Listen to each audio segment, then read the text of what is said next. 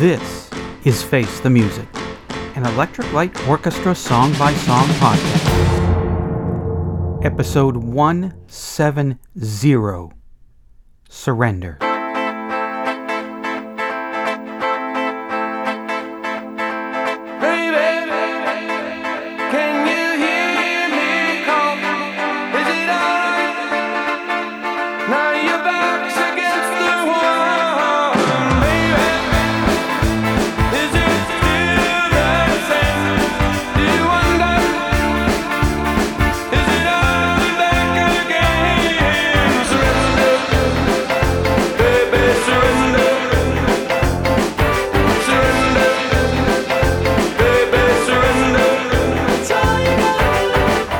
What's that song all about?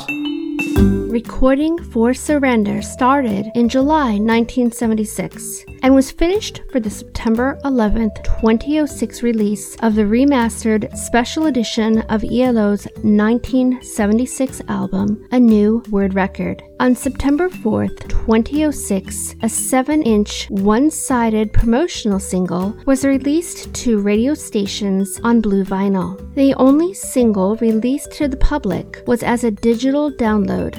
Saarbrücken, Germany radio station SR1 named the song as Hit of the Year 2006. Music Man wrote in the October 6, 2006 issue of Blog Critics, Surrender is a great tune. It sounds good enough to be a hit single today. On February 16, 2007, Rob Horning wrote at popmatters.com, Surrender, an undistinguished outtake. In August 2015, John Vanderkees wrote in Jeff Lynne Electric Light Orchestra, Before and After. With the reissue of A New World Record came an uncharacteristically northern soul-sounding gem, Surrender, which appeared briefly in the lower end of the singles chart on download sales in 2006. Surrender! In the minute you surrender, they infiltrate and crawl into your perimeter. Frank, there are ladies here. I'm Eric Paul Johnson. And I'm Eric Winsenson. And here we have ELO covering Cheap Trick, who Cheap Trick covered ELO by covering The Move, and it all comes full circle. Well, unfortunately, it's not ELO covering Cheap Trick. It's another song called Surrender.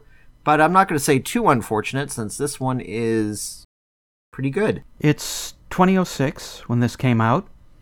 It's been 19 years since Cloud 9, and Jeff Lynne is still regurgitating that Cloud 9 kind of sound. It's got your Jeff Lynne sounding drums. It's got the horns in here that are Cloud 9-y.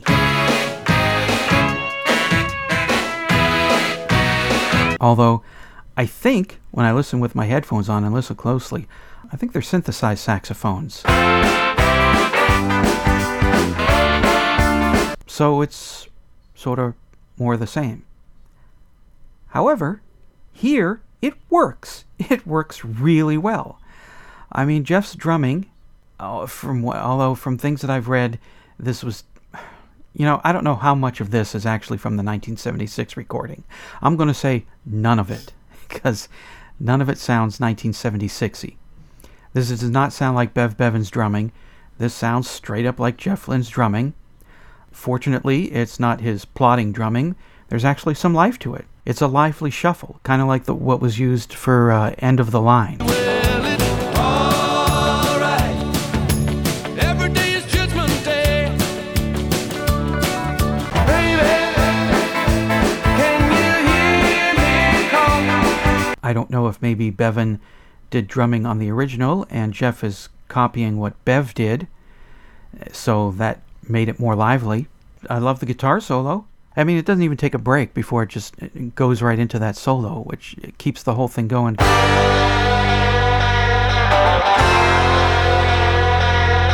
It's a lively, bouncy song, and I really, really like it. It was a nice surprise for a 2006 version of an abandoned ELO song at a time when Jeff Lynne was still just going through the Cloud 9 Armchair Theater Wilburys Volume 3 motions.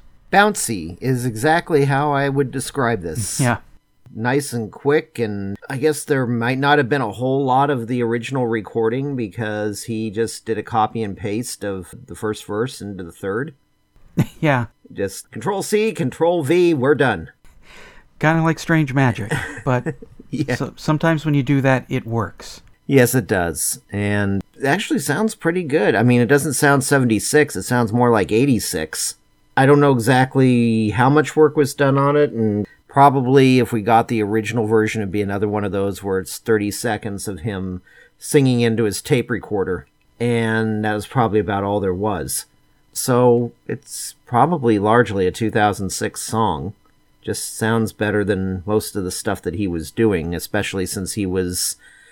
At the time, was this before or after he had done Mr. Blue Sky, the very best of ELO? I think this is before, This is isn't it? before. Yeah, because I'm finding that thing in the record store, brand new still, trying to get rid of it. Yeah, I think that came out in 2012. Yeah, I find that in the new album all the time. I'm sure you do. Yeah. Yeah. What I'd like to find is, I guess this was a blue vinyl single that this was released on in 2006. That I could definitely use. So this wasn't just one of those, hey, here's a bonus track, have fun with it.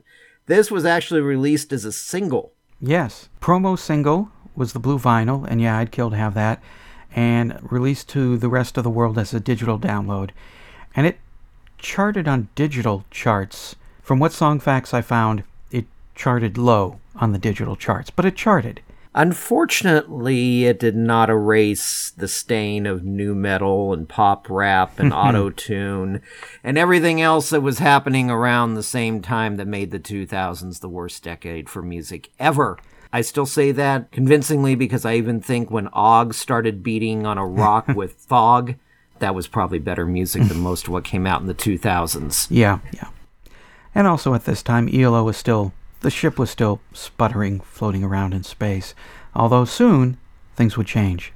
And it's at the tail end of the song, before and during the fade-out, there's a harpsichord in there.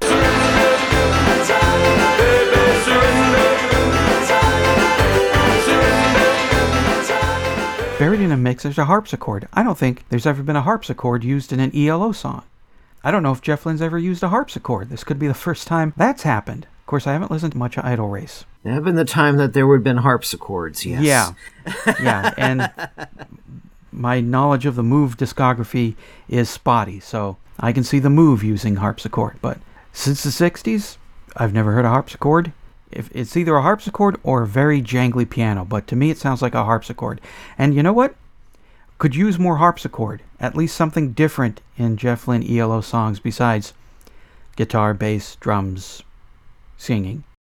Do you know if Tandy had any playing on this at all? I don't know.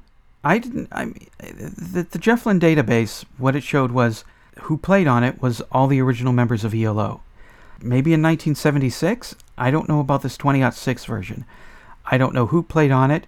Judging by how Jeff Lynne has made music in all of the 21st century of his own music, it's pretty much just all been him. And maybe a guest once in a while. So that's why I'm thinking, I think this is all Jeff. I mean, I could see that. He plays piano and keyboards too. Is there really that much of a difference between harpsichord and piano? If you know how to play one, I believe you know how to play the other. There is definitely a difference between the two, but... Yeah. Yeah, but yeah, if you know how to play one, you pretty much know the basics of the other, I would say. That's what I would think. I mean, it's an instrument with keys on it that are attached to the strings. It's just that the strings make a different sound when the hammers bang on them. With a harpsichord, I believe they're plucked rather than banged. Oh. That's why there's a difference. They have little hooks on the arms. I forget what their technical term is, but they have hooks on it where it plucks the string like a harp. Okay. Even though I know piano is basically a harp turned on its side, put into a box, and you bang on the strings rather than... pluck them. But yeah. That's why, piece of trivia here, piano is a percussion instrument. There you go. We all learned something. No, that's where the difference in sound comes from. We'll have to consult with Lurch for the details on the harpsichord. You right. Got something to say about surrender? Then call the telephone line voicemail. 623-850-3375. Call now. Surrender, baby, surrender. Surrender, baby, surrender. All you gotta do. Hey. Yeah. Well, hello, the doctor is in. Hi, this is Troy with my thoughts on Surrender. I first heard this song when I bought the special edition CD of A New World Record back in 2007. And I liked it. I mean, it's kind of a nice sort of rockabilly-infused number. I love the guitar riff that recurs throughout the song, and I love Jeff's vocal, a little bit of echo effect there. And I really love the part in the middle where it kind of breaks down. Jeff puts a different guitar riff in there, and then the horns come in when the main riff starts again, so I really love that. That was a bit of a surprise. But I do think it's B-side material. Good to great B-side material, but B-side material all the same. I don't think it's strong enough to be a single. And as for albums, it would not have fit on A New World Record at all. It just would not have fit among the grandeur and beauty of that album. It might have been a good fit on side 2 of Out of the Blue, where they kind of did a hodgepodge side of different songs that aren't really related to each other. But I was thinking when I was listening to it again, I think it would have been a great fit for Balance of Power. In fact, I think it's better than several of the songs on Balance of Power. And if Jeff would have, say, removed Sorrow About to Fall or Without Someone from Balance of Power and put this on there, I wouldn't have minded. So it looks like Jeff's looking a little bit ahead into the future of where he planned to take his music, even at the height of ELO success. Well, I'll talk to you next week. Goodbye. Like it? Hate it? What does Madeline think? Today I listened to Surrender, and I liked that song. Wow, she liked it! Face the Music, an Electric Light Orchestra song-by-song podcast, is a production of Radio Trolla Entertainment, Assorted Deli Meats Amalgamated. You can contact us by voicemail at 623-850-3375 or email us at eloftmpodcast@gmail.com. Keep up to date on the show by joining our Facebook group and spread the word by sharing the link or giving us a quick rating on iTunes. You can financially support the podcast at patreon.com/ELOpod. Next week, episode 171, The Quick and the Deaf.